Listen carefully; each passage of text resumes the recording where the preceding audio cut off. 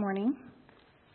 This morning's scripture reading is from the book of Job, chapter 1, verses 1 through 5 and 13 through 22.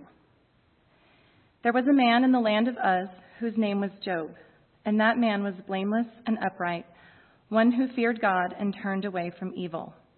There were born to him 7 sons and 3 daughters.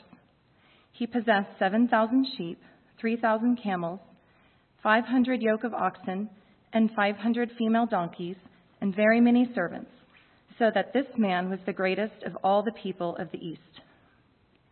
His sons used to go and hold a feast in the house of each one on his day, and they would send and invite their 3 sisters to eat and drink with them.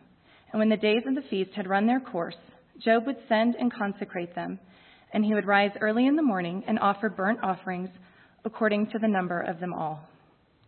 For Job said, "It may be that my children have sinned and cursed God in their hearts." Thus Job did continually.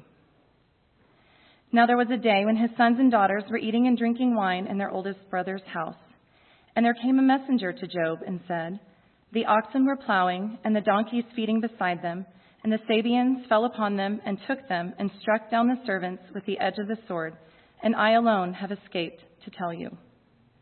While he was yet speaking, there came another and said, "The fire of God fell from heaven and burned up the sheep and the servants and consumed them, and I alone have escaped to tell you." While he was yet speaking, there came another and said, "The Chaldeans formed 3 groups and made a raid on the camels and took them and struck down the servants with the edge of the sword, and I alone have escaped to tell you." While he was yet speaking, there came another and said, "Your sons and daughters were eating and drinking wine in their oldest brother's house, and behold, a great wind came across the wilderness and struck the 4 corners of the house, and it fell upon the young people, and they are dead, and I alone have escaped to tell you." Then Job arose and tore his robe and shaved his head and fell on the ground and worshipped. And he said, "Naked I came from my mother's womb, and naked shall I return. The Lord gave, and the Lord has taken away. Blessed be the name of the Lord." In all this, Job did not sin or charge God with wrong. Okay, I invite you to open your scriptures to James. We'll go back to Job in just a little bit. We're going to start with James, the New Testament letter. We're going to talk about walking with God through difficulty and deprivation. And we've already seen that in Job chapter 1. There are 42 chapters in the book of Job, and in chapter 1 it sets the scene for us to learn the purpose of the Lord in what He was doing in that Old Testament book. James 5:11. "Behold, we consider those blessed who remained steadfast. You have heard of the steadfastness of Job, and you have seen the purpose of the Lord, how the Lord is compassionate and merciful." God engineers our circumstances so that the illusion of our control and immortality is removed. And even for mature believers, that can be uncomfortable. It is a kindness for God to adjust His world to get His creatures' attention. Later on, we're going to see God give Job a 70-question test as He gives him a virtual tour of His universe. And a lot of that tour happens to focus in on God's creatures. So it's a kindness for God to adjust our circumstances, to sort of tap into our affluence, our comfort, to get our attention because He loves us. One benefit of slowing down is that some of us will come to realize how unsatisfied we really are, or how fractured our relationships have become. According to Business Insider, one city in China is reporting a record high number of divorce requests after husbands and wives had to quarantine together. When we slow down and we focus on what's really going on, what the reality is, it may not be a very pretty picture. We might also realize how far down the rabbit hole we have gone into the addiction of busyness and commotion and distraction. It's a kindness of God to slow our world down so that we can see these things clearly. The tool God often uses to bring us back to Him is affliction. In Psalm 119, the psalmist, in 2 different places, he says this. He goes, "Before I was afflicted, I went astray, but now I obey your word." Verse 68, Psalm 119, "You are good and what you do is good. Verse 71, it is good for me that I was afflicted, that I might, and here's the purpose statement that the psalmist puts forward, that I might learn your statutes. Jesus himself said in Mark 2, verse 17, and this is the verse we keep going back to during this series, those who are well have no need of a physician, but those who are sick. So it's a goodness of God, it's a kindness of God for Him to afflict people, to remind us and to remove that illusion of immortality. This is the third sermon in a series called Walking with God. We're just taking these week by week, and this morning we're going to be talking about walking with God through difficulty and deprivation. Last week we considered walking with God through disease and sickness, and for our hope and our encouragement, we looked at 3 Old Testament illustrations. As a matter of fact, Romans 15:4 says this, for everything that was written in the past, the Old Testament, was written to teach us, so that through the endurance taught in the Scriptures and the encouragement they provide, we might have hope. Last week we received hope from how God interacted with Abraham and Sarah, how He interacted with Moses, and how He interacted with Naaman. And we saw some of the purposes of the Lord in allowing and using disease as a tool to draw people or protect people. This morning we're going to focus on a single Old Testament character for our encouragement and hope. And when we speak of difficulty or deprivation or affliction and confusion, even doubt, you will be hard-pressed to find a better example than Job. That's why James says this, and I want to read this again, James 5:11. Behold, we consider those blessed who remained steadfast. You have heard of the steadfastness of Job. Notice what he says next, what the New Testament writer says. And you have seen the purpose of the Lord. Okay, what have we seen? What are we supposed to peek in and learn from this? This is what we're supposed to learn, how the Lord is compassionate and merciful. Those are 2 things we often forget when we're going through difficulty. Those are 2 things we often forget when God decides to not give, but to take away. And so really you have difficulty and deprivation that form a single narrow path down which we come to know God better. J.I. Packer said this, once you become aware that the main business that you are here for is to know God, most of life's problems fall into place on their own accord. Job's journey resulted in this truth. In Job 36:26, Job says this, behold, God is great, and we know Him not. The number of His years is unsearchable. So please take your scriptures and turn with me to Job chapter 1. We'll spend the rest of our time in this book, Job chapter 1. While you're turning there, just an overview. Job is characterized as a wisdom book. It belongs with Psalms, Proverbs, Ecclesiastes, and Song of Songs. The overall message of the wisdom books is this. Ultimate satisfaction in life is not found in any one component. It's not found in family or success or wealth. And ultimate satisfaction is not found in a combination of components.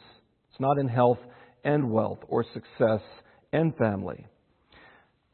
Ultimate satisfaction can only be found in God, the Creator Himself. That's what all these books point to.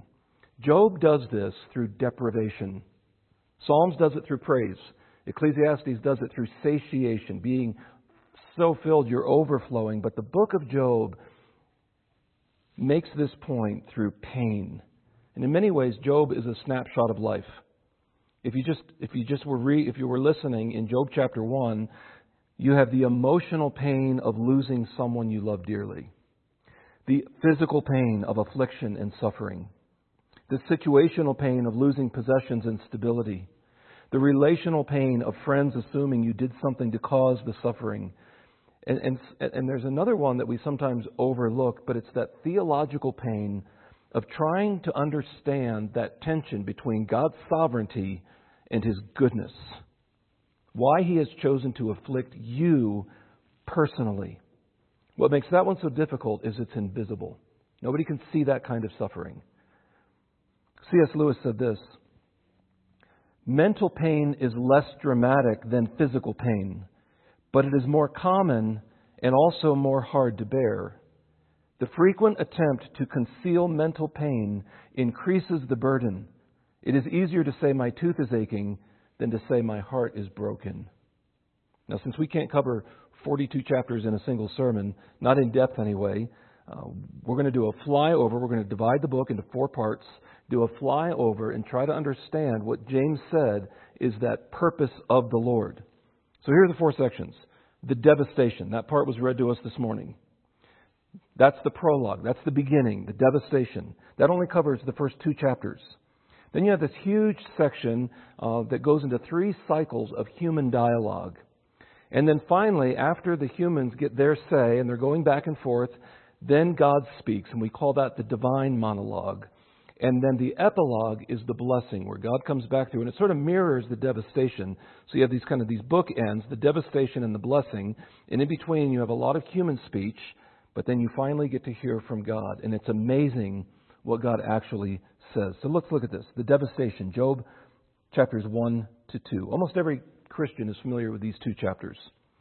This is what we call the loss or the devastation or the sellout. And the reason I say sellout is because it's painful to read, where you actually get a glimpse of Satan appearing before God and asking permission to afflict Job.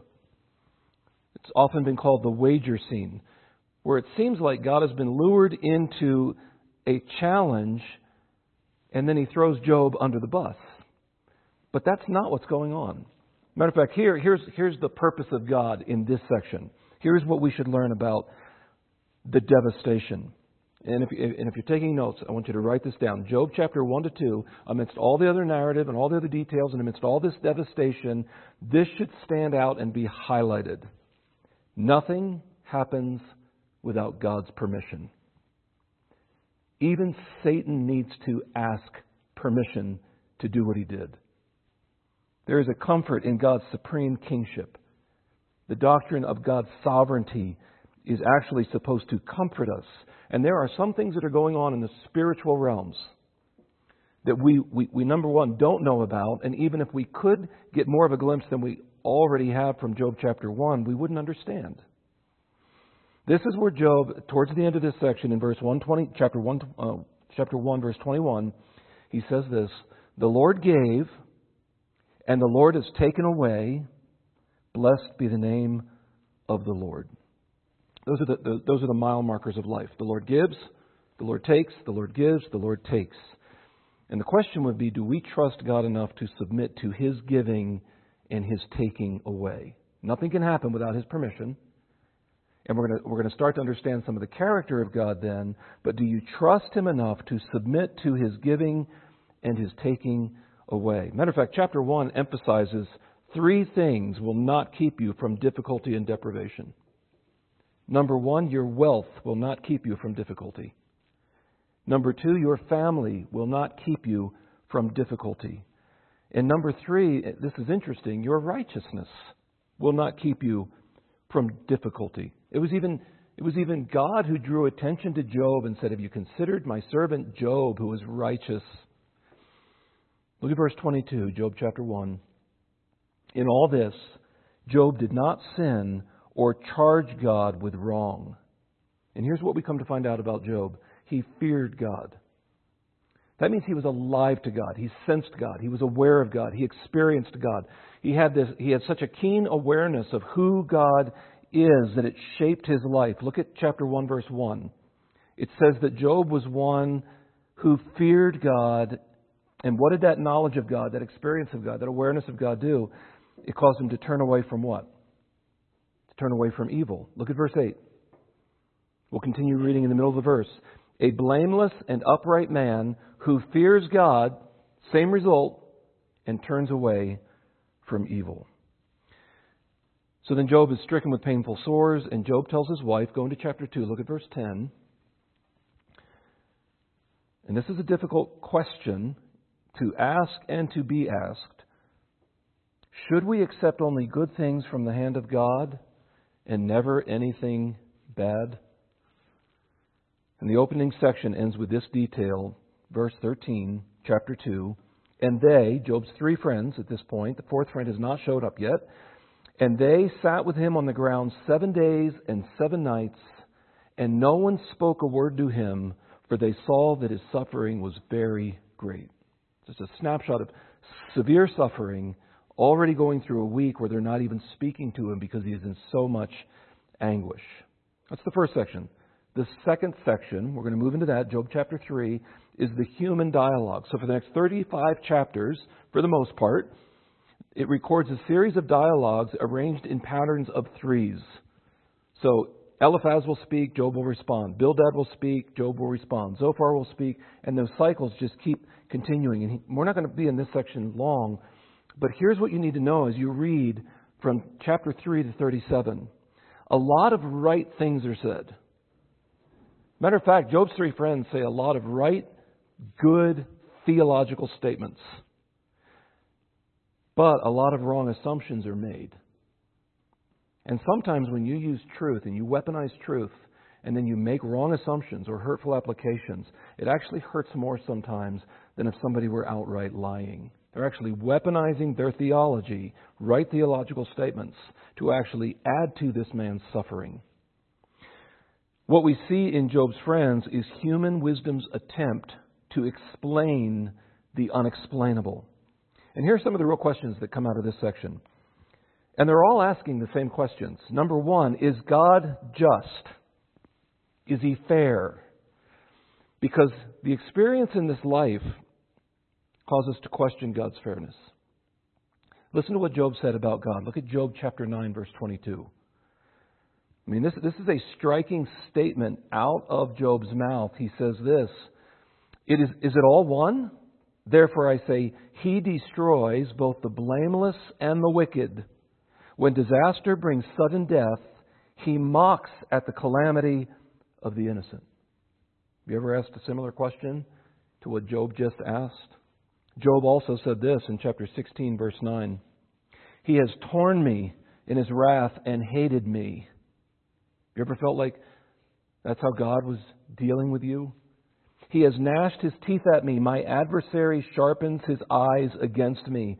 Chapter 16, verse 9. Have you ever asked that question or made that kind of a statement? I mean, this is not just a theoretical path. This is a path I've walked. I continue to walk. Many of you walk. And some of us, we haven't even made it to chapter 42 yet, where he resolves this issue. Here's the lesson. When there is a gap between God's way and wisdom and our way and understanding, we must fill that gap with trust in God's character.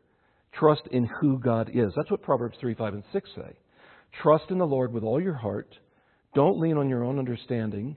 In all your ways acknowledge Him, and He will what? He will direct your paths. Secondly, not only is God just, but out of this section, does God rule His universe on the strict principle of justice? Job actually demands that God show up. This is not, by the way, one of the applications we're going to take from this. But listen to what he says all the way towards the end of this second section in verse 35 of chapter 31. Listen to what Job says. Oh, that I had one to hear me. Because at this point, God's been silent. Here is my signature. Let the Almighty answer me. Oh, that I had the indictment written by my adversary. Does God rule His universe on the strict principle of justice? Well, in just a couple chapters, God shows up and responds. Here is a third question. How is Job's suffering to be explained? Or for that matter, how is any suffering on a good and upright person? That's what God called Job. How is that to be explained in light of justice and fairness? And here's the disappointment. The book of Job never answers that question. What it does do is point you to the character of God, that He's all-powerful, that He cares for His creatures, and that we can trust His wisdom. Job starts to feel this a little bit, even back in Job chapter 13, verse 15. Listen to what Job says. Though He slay me, I will hope in Him. I will trust in Him. And then in this section towards the end, someone else shows up, a fourth friend, wandering seemingly out of nowhere. He's the only one of the four friends, that has a Hebrew name. Elihu draws a more sophisticated conclusion that God might use suffering as a warning to help people avoid sin in the future, or he might use suffering to build character, or he might use it for a work he's preparing them in the future. And all those are good points. Elihu says Job is wrong to accuse God of being unjust. And then after Elihu's speech, guess who shows up? God does. And that brings us to the third section in Job chapter 38 to 42. I want you to look at this, because the Lord now finally answers. This divine speech, this divine monologue, nobody gets to interact now, right? Job's friends spoke, Job responded. Another friend spoke, Job responded. Only Job's going to respond in a very careful and meek way. 4 chapters, or 5 chapters, and it divides into 2 sections. The first section is chapters 38 to 39. Here, God is challenging Job and his knowledge and control over, or ability to care for, creation. And this is where sort of God gives Job a virtual tour of the entire world with a 70-question test. And it sounds something like this. Job, do you know? Job, were you there? Job, can you do? 70 times. Here's a few of my favorites. Chapter 38, verses 4 to 6. God asked Job, where were you when I laid the foundation of the earth? Tell me if you have understanding.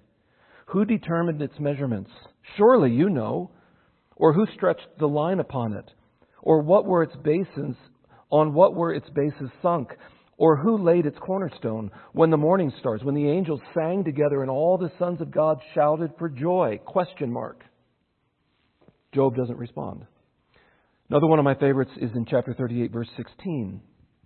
He asks Job, have you entered into the springs of the sea or walked in the recesses of the deep?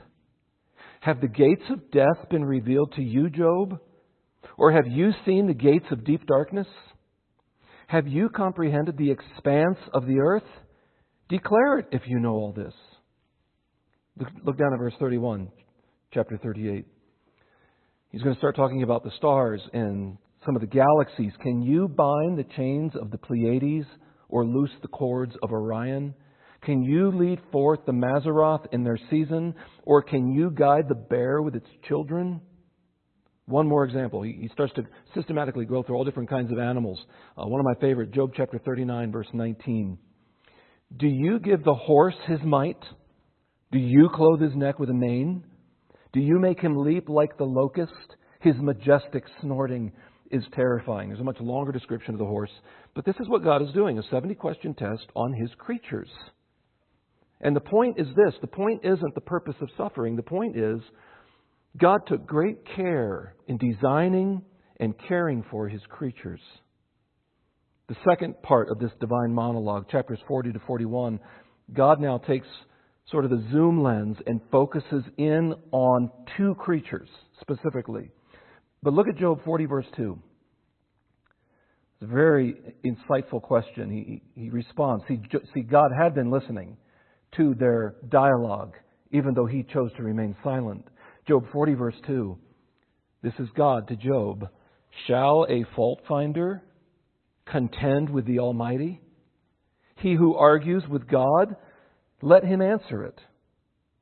And now he focuses in on these 2 creatures. One is called Behemoth, and the other one is Leviathan. They sound like the hippo and the crocodile, but they're different. Matter of fact, the second one, the first one does sound like this very large dinosaur-like crocodile, but the second one, if you read the description, sounds a lot more like something like a dragon. Look at chapter 40, verse 15.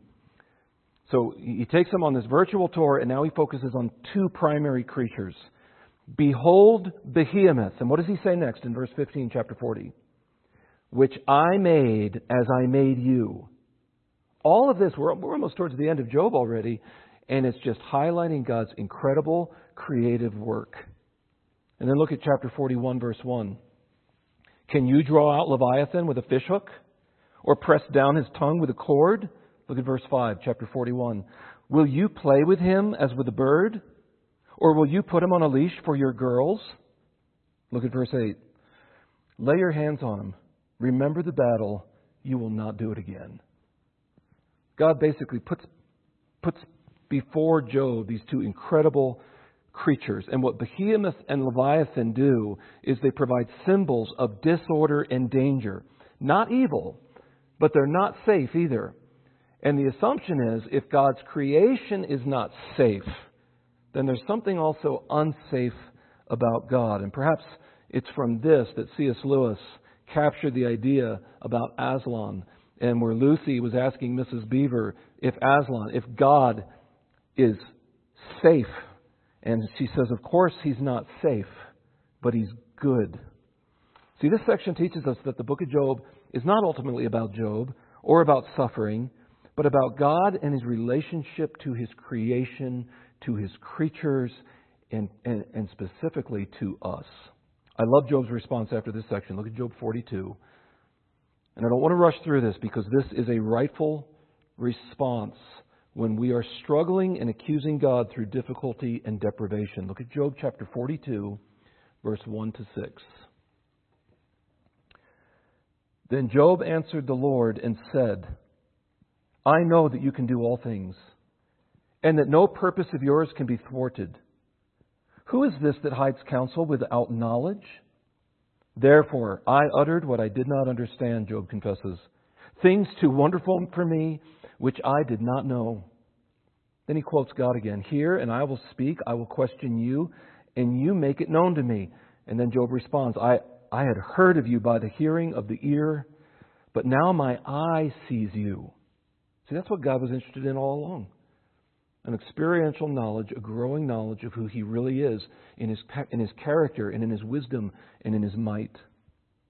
I had heard of you by the hearing of the ear, but now my eye sees you. Therefore, I despise myself and repent in dust and ashes. Sometimes that is the purpose of the Lord in affliction. Like the psalmist said, before I was afflicted, I went astray, but now I have kept your word.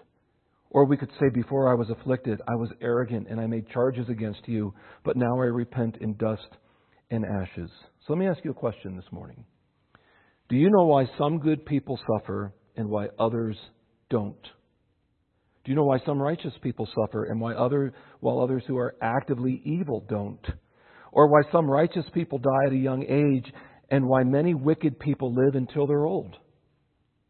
And the answer to all those questions is we don't really know. That's in the realm of God's wisdom. Matter of fact, Jesus' own disciples had their own false assumptions. In John chapter 9, in the New Testament, in John chapter 9, beginning in verse 1, as Jesus passed by, He saw a man blind from birth. It's a grown-up man. He's now on the streets begging, and he has never been able to see during his entire life. And His disciples asked Him, Rabbi, who sinned, this man or his parents, that he was born blind? Jesus answered, it was not this man that sinned or his parents. He's not saying they were sinless, but there was no direct sin that caused the blindness from either the parents or the man. Jesus said it was not that this man sinned or his parents. And here's the purpose statement. But that the works of God might be displayed in him. And then He follows this up. And remember, we're talking about being blind from birth, and there's a spiritual connection. As long as I am in the world, I am the light of the world. Blindness, darkness. Dark morally, dark physically. Healing equals sight. Jesus uses him as a living illustration to say that He is the light of the world. So, I don't know why people suffer. You don't know why people suffer, why they go through difficulty, why they go through deprivation. But we need to stop getting entangled in causation and begin resting in God's good sovereignty. H.A. Ellison wrote about the book of Job, the book does not set out to answer the problem of suffering, but to proclaim a God so great that no answer is needed, for it would transcend the infinite mind if given.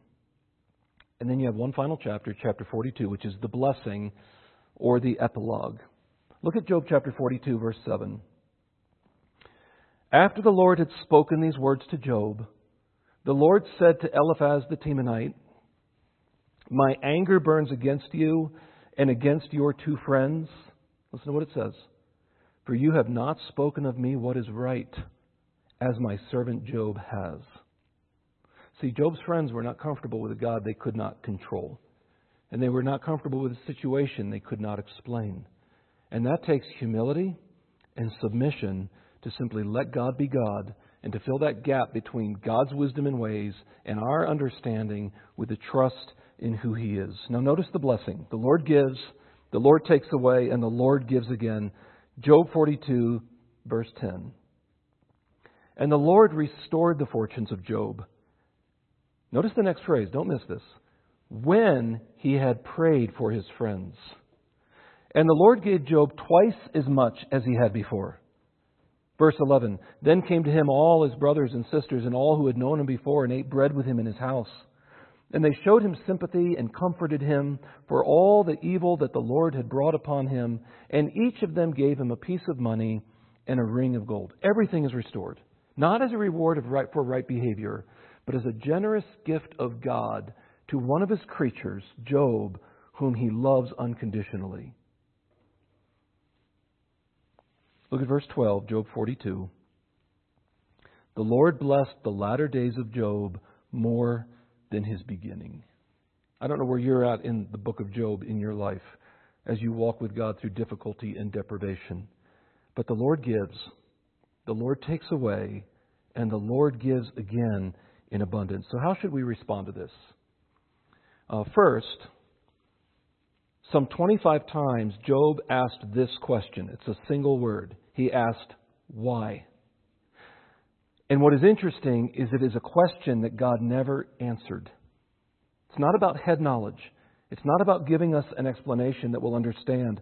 Job's head wanted answers, but what Job's heart really needed was God, personally and experientially. And that may be what God is doing in this season of difficulty and deprivation. Job writes this in Job 23, verse 10, but He knows the way that I take. When He has tried me, I shall come out as gold. You see that in chapter 42. Secondly, how should we respond to this? Well, at the end of the day, we need to know this. God will always be great. He will always be good. And as James 5:11 says, He will always be compassionate and merciful. The very two things we forget when we're going through a season of difficulty and deprivation. I need this reminder. I need the reminder that God is compassionate and merciful. And you need this reminder to say with Job in Job 13, verse 15, though He slay me, yet I will trust in Him. As James 5:11 says, behold, we consider those blessed who remain steadfast, trusting in God. Two verses after James' illustration, and this is the third way in which we can respond this morning. We saw this in chapter 42. Two verses after James' illustration of Job in chapter 5, verse 11. In James 5:13, he asks this question, is anyone among you suffering? And a really simple three-word response. He just says this, let him pray. Talk openly to the God who cares for you and keeps you. Isaiah 43 says this, when you pass through the waters, I will be with you, God says. And when you pass through the rivers, they will not sweep over you. When you walk through the fire, you will not be burned. The flames will not set you ablaze. For I am the Lord your God, the Holy One of Israel, your Savior. Do not be afraid, for I am with you. Is anyone among you suffering? Let him pray to the God who cares and keeps. It could be, a fourth way that we respond to this, is that God is allowing you to suffer so that you can comfort others through a similar affliction. The Apostle Paul says in 2 Corinthians chapter 1, verse 3, blessed be the God and Father of our Lord Jesus Christ, and I love these two descriptions, the Father of mercies and God of all comfort, who comforts us in our affliction, so that we may be able to comfort those who are in any affliction with the comfort with which we ourselves are comforted by God. It could be the very thing God is orchestrating in your life through suffering, through difficulty, through deprivation, is for you to come alongside another and help them through that affliction and share with them the comfort that you have received of God. And then finally this morning, the fifth way that we can respond is simply respond to Jesus' words in Matthew 11 when He says this in verse 28. Come to me, all who labor and are heavy laden, and I will give you rest. Take my yoke upon you and learn from me, for I am gentle and lowly in heart, and you will find rest for your souls. For my yoke is easy and my burden is light. It's interesting. Jesus doesn't summon the mighty or the wise or the proud to follow him, but those who are weak and pressed down by heavy burdens, those who are suffering, those who are afflicted. He says, come to me and you will find rest for your souls. Do you know the gospel is good news for weary wanderers? Turn from your sin, those things that weigh you down, and turn to the meek and gentle King of Kings and Lord of Lords, and you will find rest for your souls.